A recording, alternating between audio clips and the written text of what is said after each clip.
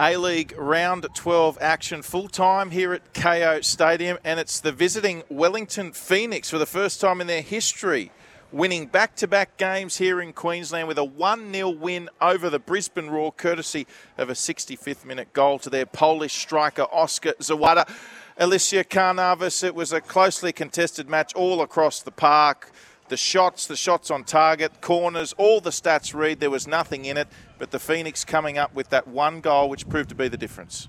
Yeah, and wasn't it just the decider for the rest of the match? I mean, once Ben Old had made that run down the wing and that wonderful assist, ball goes over to the left of the park and that lovely floating weighted ball for Zawada to finish. It was really the catalyst that confirmed and pretty much signed, still delivered the win for Wellington Phoenix. They were able to hold out after that, and they were really smart as well in how they did it. And on top of that, despite all of the Roar's sort of onslaughts and attack, they were just very, very cool, calm, collected. So it was a great defensive effort from them as well to hold that. It was a highly emotional match, a highly charged game between two sides desperate for the win. And certainly in that first half and for the majority of the game, it was the classic battle, wasn't it, of the press versus the counter-attack.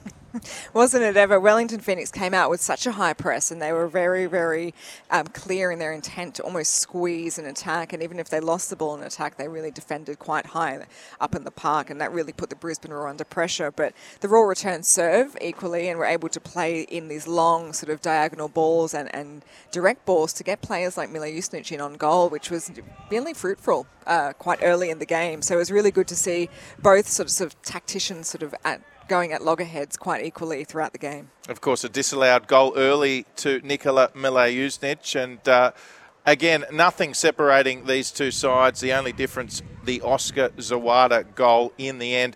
The best for the Brisbane Roar, Milajusnic, and also Jordan Courtney-Perkins. Meanwhile, for the Wellington Phoenix, they were led by Clayton Lewis. Callan Elliott was sensational, and of course, the goal scorer is forever a presence up front for him, wasn't he? Oscar Zawada, the Polish forward. Yeah, it was interesting to see some of the battles in the second half, those physical battles that came after that goal, particularly with Connor Chapman and Oscar Zawada, and then in turn, once Chapman went off, Tommy Aldred and Oscar Zawada as well. So that was quite a physical last 30 minutes between defenders and the striker, and it was fantastic to watch that off the ball, just that constant competition. And Zawada doing his job in defence as well, really using his height to come back and protect his goalkeeper. So well done.